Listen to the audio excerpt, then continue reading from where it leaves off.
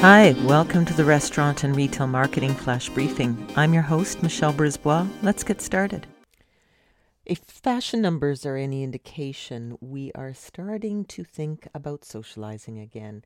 And according to NPD Group, that tracks consumer behavior in the food and fashion industries, Canadians are spending money on clothes again. It's not limited to the pandemic staple of sweatpants.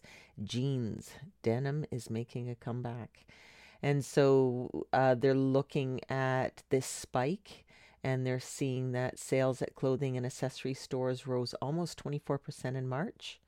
And in particular, as I said, it seems to be jeans and smart casual things that people are starting to buy. Of course, many people had COVID weight gain, so maybe they need new jeans because the old ones don't fit.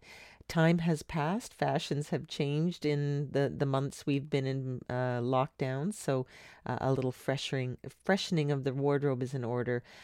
Interestingly, a survey found that once COVID restrictions are relaxed, 65% of Canadians it surveyed plan to purchase new clothing.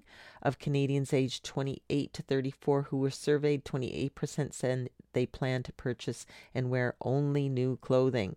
People are just sick of the same old, same old. New life, new me, new wardrobe. Talk to you tomorrow. So come on, let's get out.